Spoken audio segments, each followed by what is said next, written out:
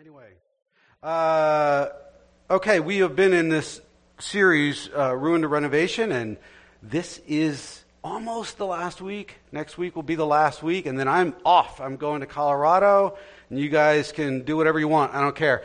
But I'm going to be out there hiking 500 miles, baby.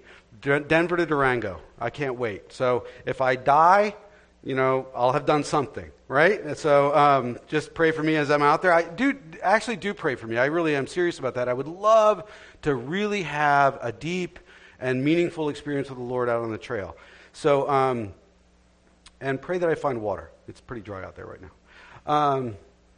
Anyway, the call of Christ upon His church and upon Christians has been there for quite a while. Jesus gave it to us Himself at the end of His ministry in Matthew chapter 28, verses 18 through 20 in the Great Commission. And it hasn't changed. It doesn't change, right?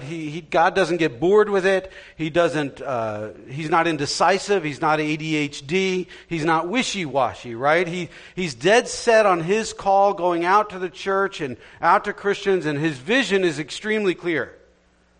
Extremely clear. And we know also that the church hasn't always been about her calling, right? Either individuals or the corporate church at large. Actually, unlike God, we can be wishy-washy. We can be distracted. We can be disinterested. But our lack of attention or our lack of obedience to that call doesn't change the importance of it, right? Doesn't change it at all.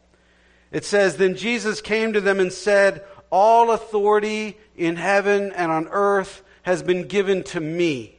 Now, this is an inaugurational statement, right? This is like Jesus standing up in front of the cameras on Inauguration Day and saying, "I've become king."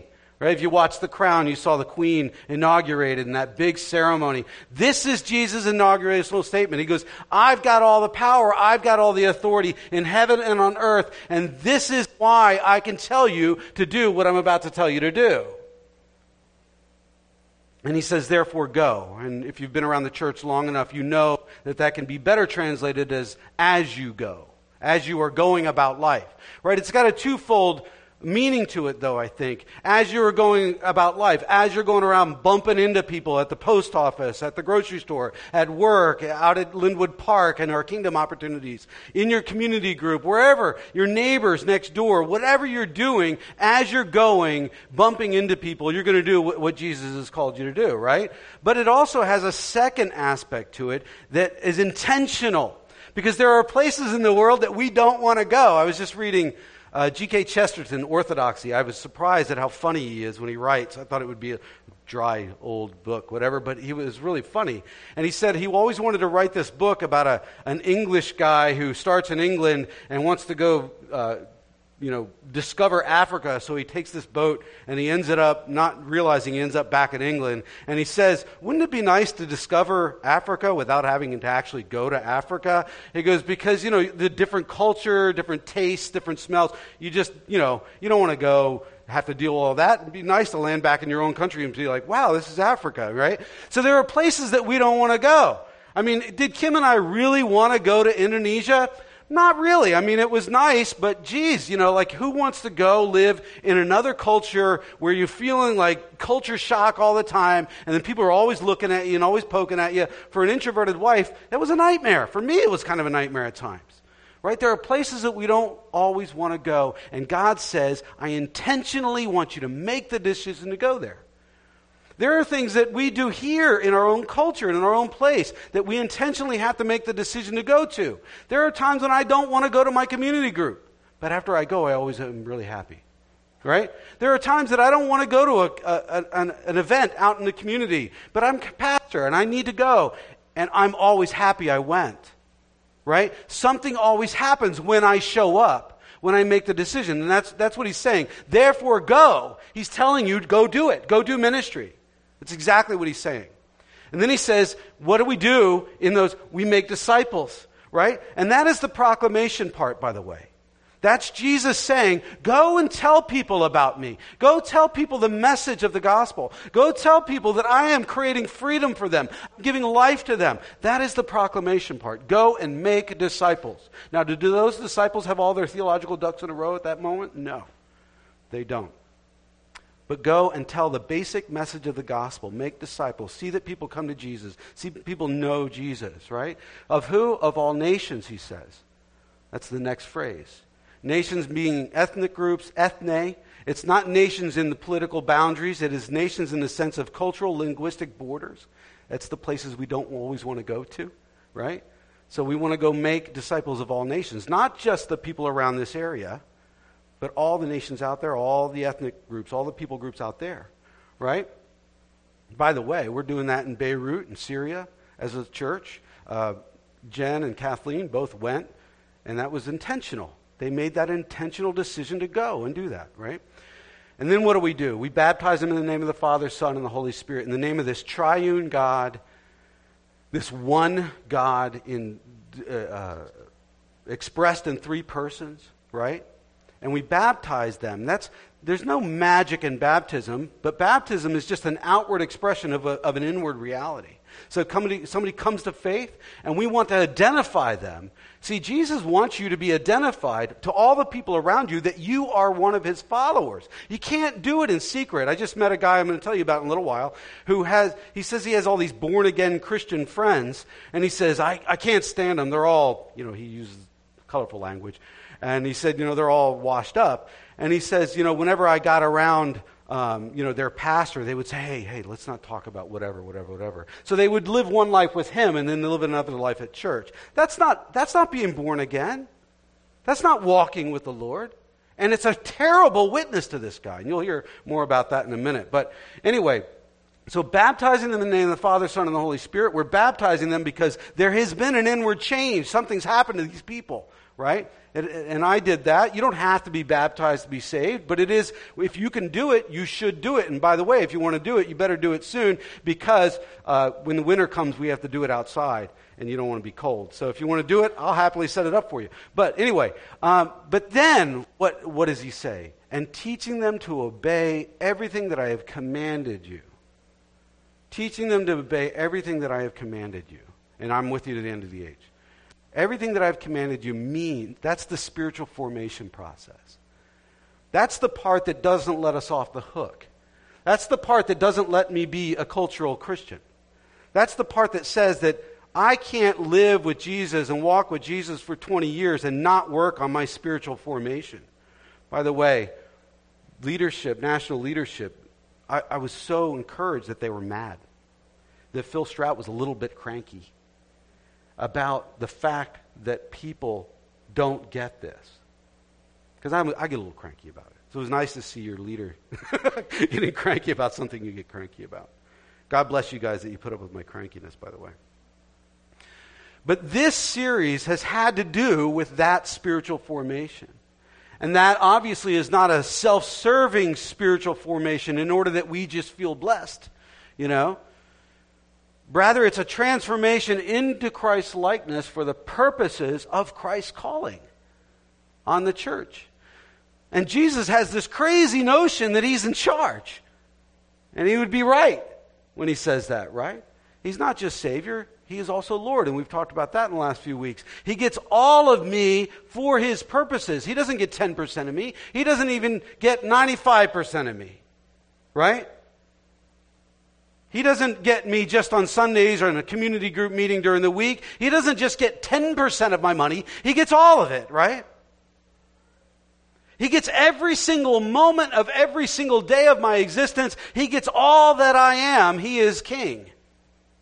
I have moved from being a slave to sin to a slave to righteousness. I am all his. And absolutely should be given over to his purposes for my life, as short as that little blip on the screen of history is. Because that's all it is. I'm like a dot, right? I'm not that big of a dot. And it's not just me as an individual, it's me and you, right? It's individuals make up the body of Christ. This is also a spiritually formative call on the local church. That's what it is. Again, for the purposes that as we go about life, both just bumping into people, but also intentionally, we make disciples of all people groups, of all people, baptizing in the name of this triune God who is revealed to us in the Scriptures, teaching them to obey everything that He has commanded us in the assurance that He is with us to the very end of the age until our corporate calling is complete. Mission will end, worship will never end. And that being, that corporate calling being, that a representation of all people groups will worship before the throne of God at the end of time. That we see this in the book of Revelation. The Spirit of God working through the transformative work of the Word revealed to us, the heart of the Father sort of expressed in order that we would understand His character, that we would emulate His character to others, and that we would live as light in this calling. Which, by the way, makes our message one of life and death importance. Life and death importance. As Augustine said, our souls are restless until we find rest in Him. And rest in Him is actually found in His living out of His purpose for our lives. A life and death purpose. No one else has that kind of a purpose ascribed to their lives. Maybe a fireman. He runs into a building for that one moment and he saves a life, right? Well, the culture's on fire all the time and we are always running in and out saving lives. That's our calling. That's how important it is. And you never know. You never know who's listening. You never know when you get to share the moment. You never know when you get the chance to share who Jesus is to somebody. At the hotel this week, I met a man who owns car dealerships all across the tri-state area. And growing up in New Jersey, I knew his name really, really well. I won't say it today just out of respect, but his name was very prominent since he had car dealerships everywhere. He's a big dog. He's not a little puppy, right? This guy had some chutzpah about him, right? An old, he wouldn't mind me saying this, by the way, but he's an old angry Catholic, ex-Catholic. He never goes to church, doesn't want to go to church. He told the priest where to go one day in very colorful terms. But he has car dealerships from South Jersey up into New York State.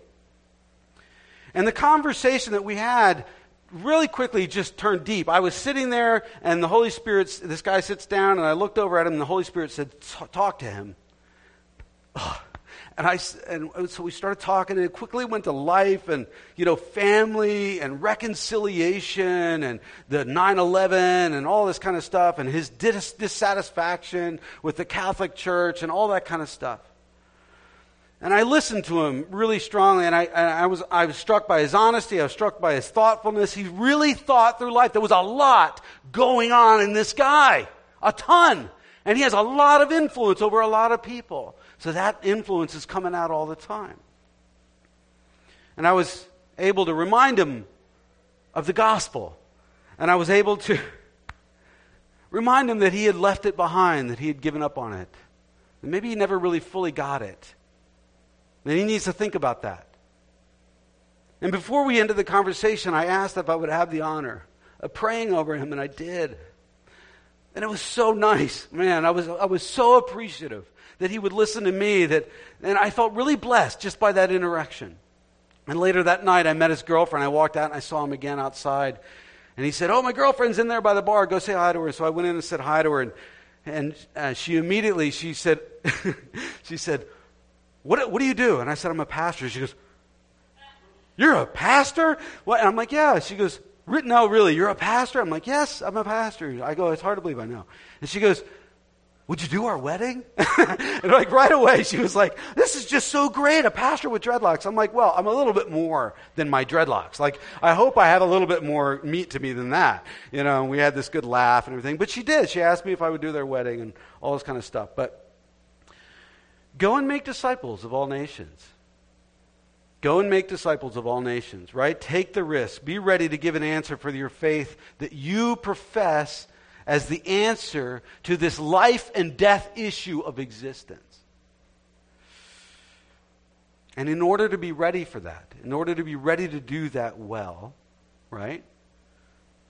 do it not well if you have to. I don't care. But in order to be able to do that well, we're talking about a constant moving into the heart of Christ, right? That's what we're talking about in this whole thing. Allowing His Word and allowing His Spirit to change us, as wrenching and countercultural that may be at times for us.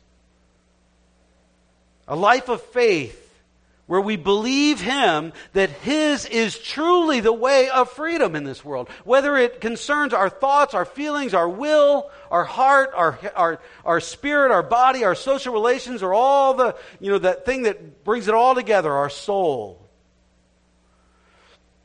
Using our imagination to grasp what kingdom life can be as our true reality as we see the kingdom of God come to earth as it is in heaven. So we see moments like that where the kingdom breaks into somebody's life and they're changed. And I fully believe that guy's going to be changed, and I'll tell you why later. So it matters. It matters what we do. It matters how we live. But we've got to remember, what we do is born out of who we are becoming or who we are in the moment. If we're becoming Christ-like, it means we naturally are given over to the things that Jesus would do for people. Right? Living out of His calling. Living out of His vision. Living out of His purpose for us. As John 3 says, this is the verdict. This is it. Like the hammer goes down, right? The gavel falls. This is the verdict. Light has come into the world, but people love darkness instead of light because their deeds were evil. It's as simple as that.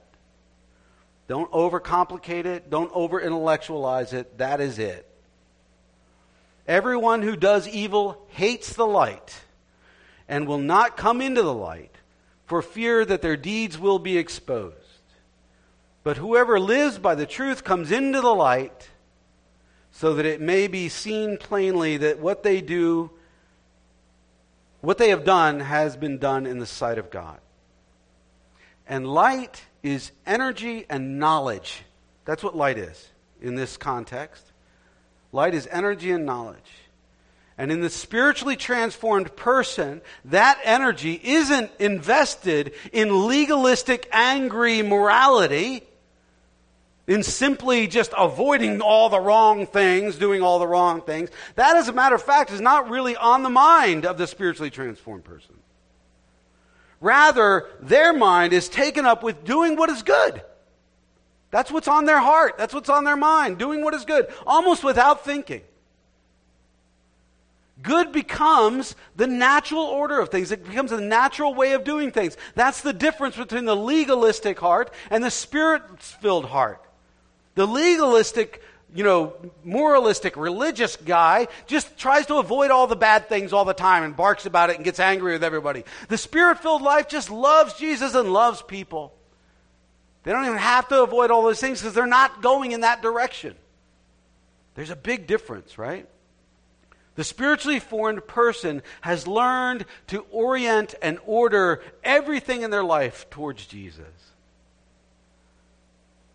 Last week we talked about the law and the misconception that it's a negative thing that we're just released from under Jesus. That was not a truth statement, that people have made over time. Nothing could be farther from the truth. God's standards, as expressed in His law, are good and holy and life-giving. And obedience to the law goes hand in hand with redemption under grace. Christians should be about the law of God, the beautiful, wonderful law of God. Although for those still living in darkness, the law is a negative thing, given that it denies them exactly what they want to do, or what they want to set their hearts upon. So what your heart's set upon is the matter. Is it set upon light or is it set upon darkness?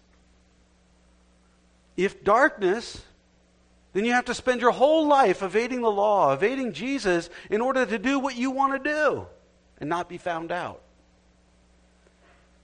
But as you come into the light of Jesus, though, the more natural it is to be loving and good, light to the world around you, overflow of a changed heart. There's a big difference. Ephesians 5, 8 through 17 tells us, "For you were once darkness, you Christian, you who have given your life to Jesus, you were once darkness, but now you are light in the Lord. Live as children of light. Live as children of light. For the fruit of the light consists in all goodness and righteousness, in other words, being connected to God, and truth. And there is truth, by the way. There is truth. No matter what everybody tells you out there is truth. And find out what pleases the Lord. Isn't that spiritual formation? Dig into it. Find out what God says to you. Dig into the Scriptures. Dig into life with the Holy Spirit. Ask Him to speak to you. Go and talk to the guy that's been walking with Jesus for 30 years. Ask him, where are we going with this whole thing? Dig into it. Find out what pleases the Lord. And then do it. Live as children of light. Have nothing to do with the fruitless deeds of darkness, but rather expose them. It is shameful even to mention what the disobedient do in secret. But everything exposed by the light becomes visible. And this is a great line. And remember this line because I'm going to bring it up. And everything that is illuminated becomes a light. Everything that is illuminated becomes a light, right? And this is why it is said, I love this, wake up, sleeper, rise from the dead, and Christ will shine upon you. Amen. Be very careful then how you live. Not as unwise, but as wise. Are you listening to this? Do you feel it when you read this, right? Not as unwise, but as wise, making the most of every opportunity. Be cognizant of what's going on around you. People are in need of Jesus. I don't care how embarrassed you are to tell it.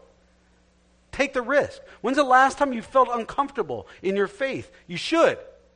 You should feel a little bit scared when you step out in faith. Amen. Right? Take the risk, right? Making the most of every opportunity because the days are evil. Therefore, do not be foolish, but understand what the Lord's will is. Get into it, right? I love that, right? That line. Everything illuminated becomes a light, right? I was out driving one night and I saw this tombstone in the middle of a cemetery and it was glowing green. I thought, that's kind of strange. I didn't want to walk out there alone, so I went and got my buddy. I said, hey, let's go check this out. So we walked out, because I was afraid of the ghosties, right? This is when I was like 18, 19 years old. And as we got closer, we realized that this tombstone was perfectly situated to catch this green light from a farmhouse like a couple hundred yards away. And it was the only one. It just, boom, it just caught it perfectly. And it was just glowing, right? And it was really cool. But it reflected the light so strongly that everything around the ground around it was just lit up.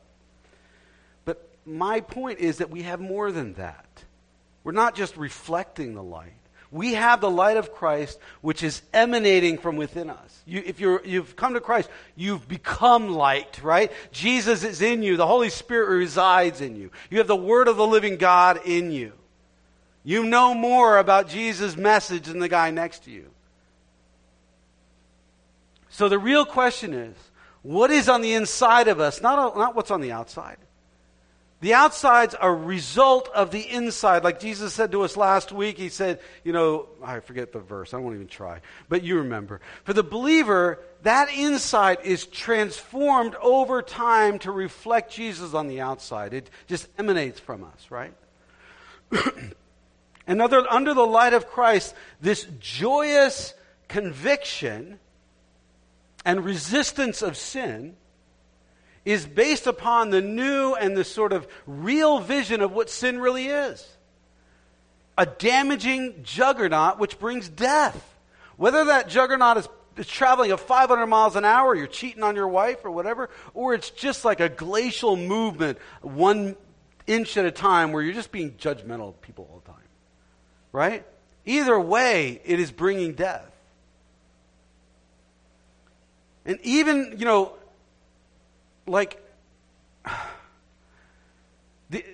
illusion that God is some cosmic killjoy, that he's just, sitting up there arbitrarily prohibiting all the fun stuff, that gets dispelled in Jesus. That gets dispelled in the spiritual formation process. Instead, we see with gratitude at that moment that his prohibitions are actually a kindness to us. which they bring freedom and they bring life to me. Even when they fly in the face of our cultural inclinations, what everybody says is so important out there. Faith is a change from a life sentence to life abundant. Right? Our outward character is simply a reflection of what lies underneath the surface in our hearts and our soul. So do you realize that your calling, along with all the other Christians sitting around you right now, is found in that Great Commission, Matthew 28, 18 through 20. The question is light overflowing to others from you, from your changed heart with Jesus? Is it happening? Is it naturally happening? Because let me tell you something. God has thought of you. He thinks of you a lot. God has commissioned you. He's commissioned you. He sent you out on a mission, right? To be His instrument to bring light to others through the gospel truth that you bump into. That's something you can't hide. Even if you tried, like Jesus said, about the city on the hill, right? You can't hide a city on a hill. You're going to shine, right? You're going to shine in the darkness. Matthew chapter 5, by the way. And right now, who tells you what is right and what is good and what is life-giving in society? Well, there's no way to say this nicely, and I'm not even going to try. I don't mean to be a jerk. I'm not here to be a negative Nancy, right? But there's no way to say it nicely. Those that tell us what is right and good and life-giving are the godless, cultural, elite, and intellectual, those in power who are governed only by their own human-centered philosophies and worldview. That is the message across the board out there. Our musicians, our artists, our scientists, our politicians, our professors, our thinkers, or whatever, not all of them, mind you, but many of them. And it's not that they're bad people. It's not that they're jerks. It's not that they're insincere. They are very sincere. They're not stupid. I'm not saying they're stupid. They're very intelligent people. They're not my enemy. They're not your enemy, but they are living the way that they think is right and good and life-giving, and they're telling you what that is. They wholeheartedly preach their gospel, which, by the way, is contrary to the heart of God revealed in the Scriptures. It always is. Now, we don't usually perpetuate an us versus them attitude at 6-8. I'm not here to do that today necessarily. But at times as believers, we do have to identify, I think it is healthy to identify that there is a difference between the Christian and the non-Christian at times. We do have the Holy Spirit. We do have something people need. We have the light of Christ within us. There is a difference. That's not an arrogant statement. It's not a prideful statement. It's just an axiomatic truth. That's all it is. And even when they get close to getting it right, it's still wrong. The humanistic worldview is like trying to drive from here to California on a flat tire. It's like making beef stroganoff without the main ingredient, beef. It's like me packing 400 miles of food and instead of 500 for my trip next week. It's just not going to get me there. In his arrogance, John Lennon said the Beatles were more popular than Jesus, and that is a sentiment that is being perpetuated by many people in fame and and all that stuff out there today. What influencers espouse as moral and acceptable is consumed by the masses without a thought, like baby birds with their mouth open waiting for a worm. Christians got to think. All authority in heaven and on earth has been given to me. Not me. Jesus. Right? One day everyone will know that. Someday everybody will know that sentiment, and they will bow their knee to Christ, John Lennon included. Right? We are not anti-science. We are not anti-intellectual. We are not anti this, anti that. We are only anti-arrogance before the Creator God of the world. We are only pro-Jesus in the fact that he brings life to everybody, and we want them to know that.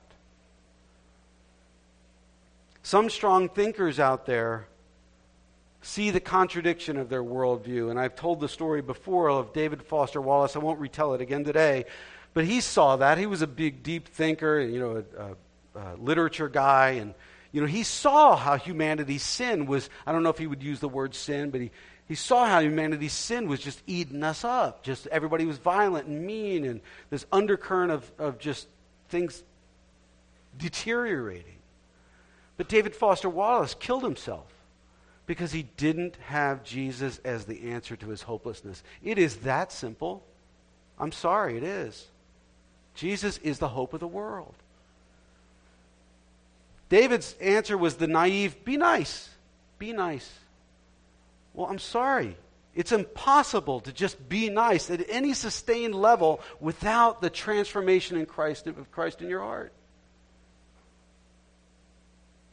Our calling's that important. It's that important. And when the church acts in disobedience, becoming anemic, those who don't know God take over the cultural microphone, telling everyone what they think is right or good, and what they believe gives life, and as sincere and as close as they get, they still miss the main ingredient, and that is Jesus. They still miss it. And for those of us truly walking with Jesus, we are saddened to the core, not only of that fact, but also for the fact that pedophile priests and sexually deviant or greedy pastors are the only representation of Christ in the community, in society at all. And that kills me. Makes me mad. Made Phil Strout mad. Jesus' name drugged through the mud for people who've not built up any spiritual formation themselves. Any muster, any core strength. We've failed in many ways over history, and now more than ever, it's important not only what we say, but how we live. And it must be as children of light that are transformed by the power of Christ if we're going to have any integrity and any credibility to share Jesus and effectively save lives from the burning building of culture. They have to see Jesus in us. Many of you work out, right? You work out. Yeah, you do. Big workout guy. Tanner works out a lot. And you are devoted probably, because it's the new fad, right? In the belief that your core strength is like the most important thing to develop physically. That out of that you can build on everything else.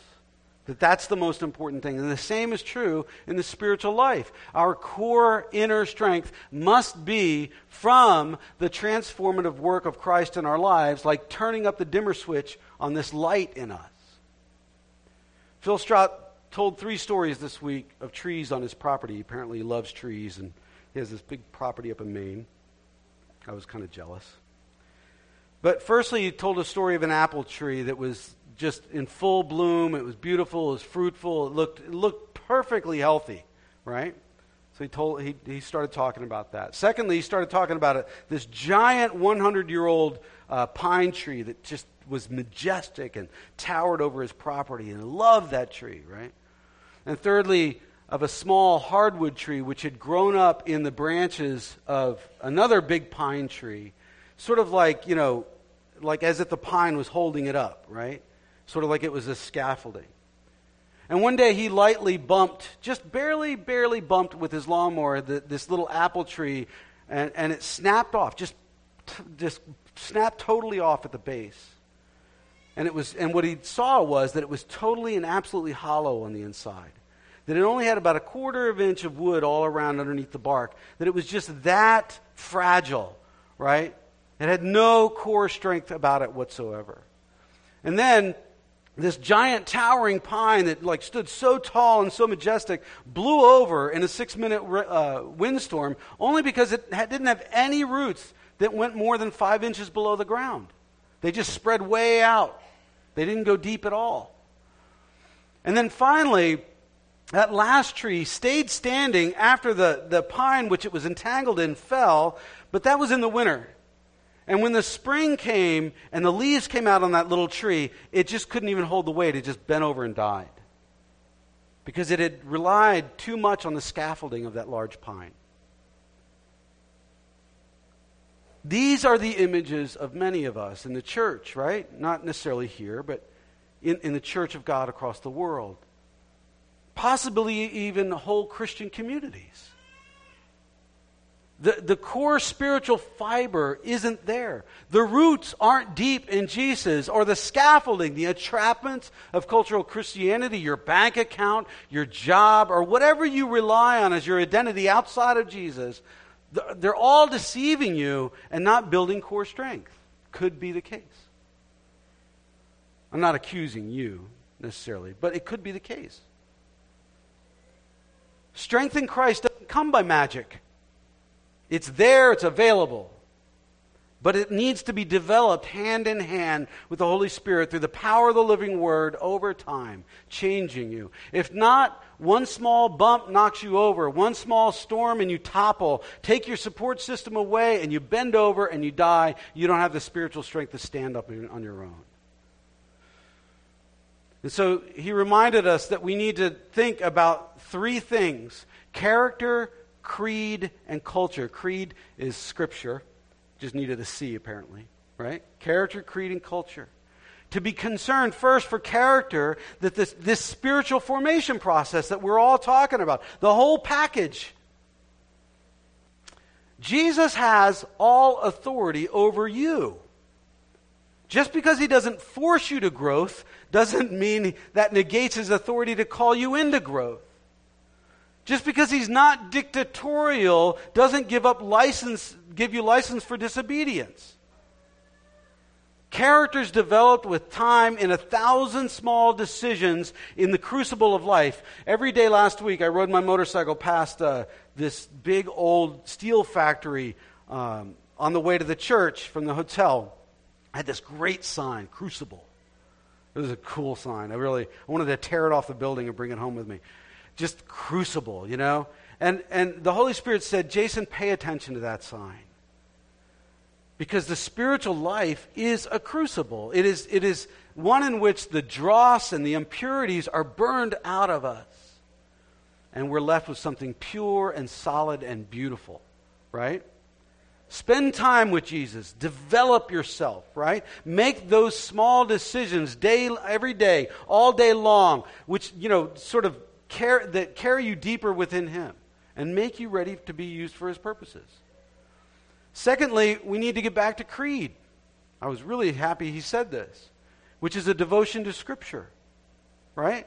And he asked us, do we still ask, what do the Scriptures say? Or is that a lost question? Do we still ask, what do the Scriptures say? Have we given up the nonsense of explaining away scriptural truth through the lens of popular culture? Oh, well, that was true for them back then, but we are moderns. We're much more intelligent. We've progressed. BS. BS. We have to realize that God's character isn't progressive in issues of morality and standard. They're not. It's not. It doesn't change. The principles of Scripture are supracultural. They are supracultural. They rise above culture, right? They're true at all times, everywhere, to all cultures, to all creatures, to all peoples, at all times, like a timeless love song which speaks to the human condition that we all share. Do the Scriptures have authority in your life? And if not, how can you believe anything? You can't. Where is the solidity? You can't have any. You have nothing to stand on. Nothing absolutely to stand on. It all falls apart. Do we allow the Scriptures to trump our inclinations even when they challenge some things in our culture hold so dear? When it calls us to reorient ourselves in ways which challenge our cultural affinities. What everybody else out there is telling us is right and good is not necessarily right or good. We have to allow the Scriptures to speak. We must, or we will topple over. Thirdly, we should be aware of our surroundings, aware of our culture, right? Fully alert, present, thinking, right? Able to define culture to our church, to other Christians, and also to define church to the culture around us. We should know what we're faced with. And I'm not talking about being informed by the news. That's just information and opinion at best, and maybe even just the opiate of the masses at this point. I'm talking about understanding worldview, understanding philosophies, understanding cultural shifts, understanding how we all think out in society, understanding the influences that form and shape us, measuring all that against the Scriptures. I have some books for you to read. You should be a reader at this point in history. I tell you what, I've been saying to people lately, this is the hardest time to pastor a church right now. Now, maybe they would have said the same thing 200 years ago. But I feel like it's a pretty hard time right now with all the garbage we're going through politically and out in the world and everything else. I'm up for the task, though. Not because I'm so all that, but because I believe Jesus has the answers. Right? I'm talking about discernment and wisdom in spiritual and human matters as informed by the Scriptures. Ready always to give an answer for what we believe. Character, creed, and culture. Do you have core strength? Are your roots going deep in Jesus? Are you relying on the scaffolding or not? Walk in obedience to the light of Christ and you will be useful in the hands of God. That is the simple truth. Let me end with another story. This is a good story. Going back a number of years, there was a high school girl that came here. She came briefly and sporadically. I'm going to cry on this one. I loved her to death. I loved her to death. As I know a few of you did that knew her at the time. Her mom, as we got to know her during the time that we were acquainted, her mom went to jail because she got drunk and threw this girl down the stairs. And the mom was an alcoholic, obviously. And I felt for this girl so strongly. Just as she was in the world all alone.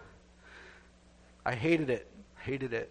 And I shared Jesus with her, and I'm sure you did, that knew her. I prayed for her. I wanted her so badly to know Jesus and to know the love he had for her and the freedom that he had for her, but she seemed sort of lost. She seemed sort of closed. I wasn't sure where she stood in faith. She was a very pretty girl, and I had boundaries that I needed to uphold. I didn't want anybody to make any comments that way, so I kept appropriate boundaries with her and all that kind of stuff. But I just didn't know and all this kind of stuff. And then her mother went to jail. And this family took her in, and I was concerned that it was not a totally healthy atmosphere for her for various reasons. And she stopped coming to church. And I assumed one of us had offended her, or maybe it was me. Maybe it was something I said in a sermon, or what I said to her privately at one point, or something like that. Or that she was just duly influenced by this family, away from Jesus, or just life took over, whatever it was. I assumed she didn't want to come back. She didn't have any time for this Jesus stuff. And I lost track of her as she eventually moved away. But I've thought of her often over the years, and I actually even thought of her last week before I went to the conference. Fast forward to that conference, and I met a couple from Boston, a pastor couple from Boston, and right away the wife said, "Oh, we've got one of your people at our church." And I said, "Who?" And she said this girl's name, and she said her name, and I couldn't hold back the tears. She explained that she attends church. She's very involved, she's on fire for Jesus, and she's even an intern with them now. And I just broke down in tears. I just broke down. What a mercy it was to this pastor, right? That the Holy Spirit would lead me to that couple at that moment, at that conference, to hear that story. I needed it. I needed to hear that. To know that all my efforts weren't for naught. That something happened, right?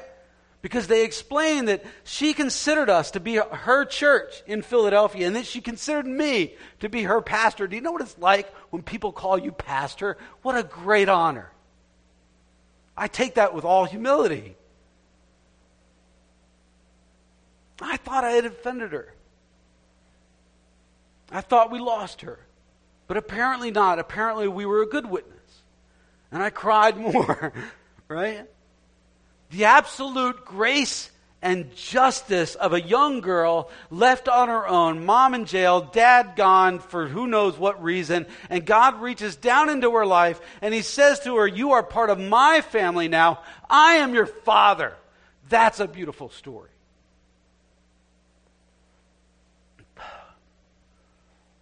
When I get to be a part of it, that's even better. Between that story and the guy at the hotel and his girlfriend, do you think I was concerned about my many first world problems this week? No, I was not. I was walking on clouds. I want more of that. That's what I want. When you're living as a children of light, or a child of light, there is suffering. It is hard. It is exhausting and stretching to make the decisions to do ministry, to actually show up and be a part of it, to step across the line and actually say something to somebody. It's hard. But nothing is exhilarating as sharing Jesus. Nothing, and especially when the Spirit moves to make that connection with somebody and you see their lives transformed and changed, nothing can compare to that.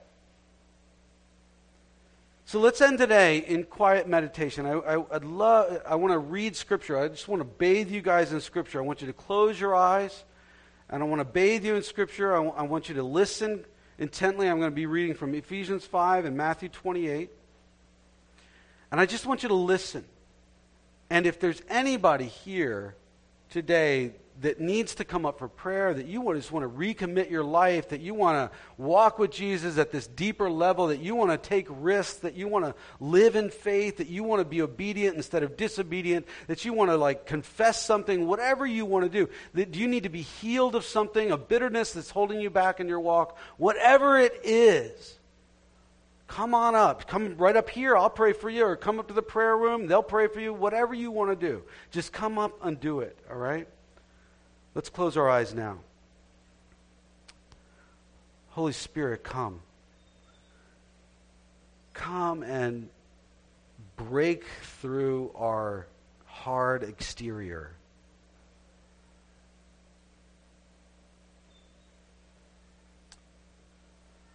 Ephesians 5. Follow God's example, therefore, as dearly loved children, and walk in the way of love, just as Christ loved us and gave himself up for us as a fragrant offering and sacrifice to God. Let no one deceive you with empty words, for because of such things God's wrath comes on those who are disobedient. Therefore, do not be partners with them. For you were once darkness, but now you are light in the Lord. Live as children of light. For the fruit of the light consists in all goodness, righteousness, and truth. Find out what pleases the Lord. Have nothing to do with the fruitless deeds of darkness, but rather expose them. It is shameful even to mention what the disobedient do in secret. But everything exposed by the light becomes visible, and everything that is illuminated becomes a light. Be careful then how you live, not as unwise, but as wise. Make the most of every opportunity, because the days are evil. All authority in heaven and on earth has been given to me. Therefore, go and make disciples of all nations, baptizing them in the name of the Father and the Son and the Holy Spirit, and then teaching them to obey everything I have commanded you. And surely I am with you always to the very end of the age.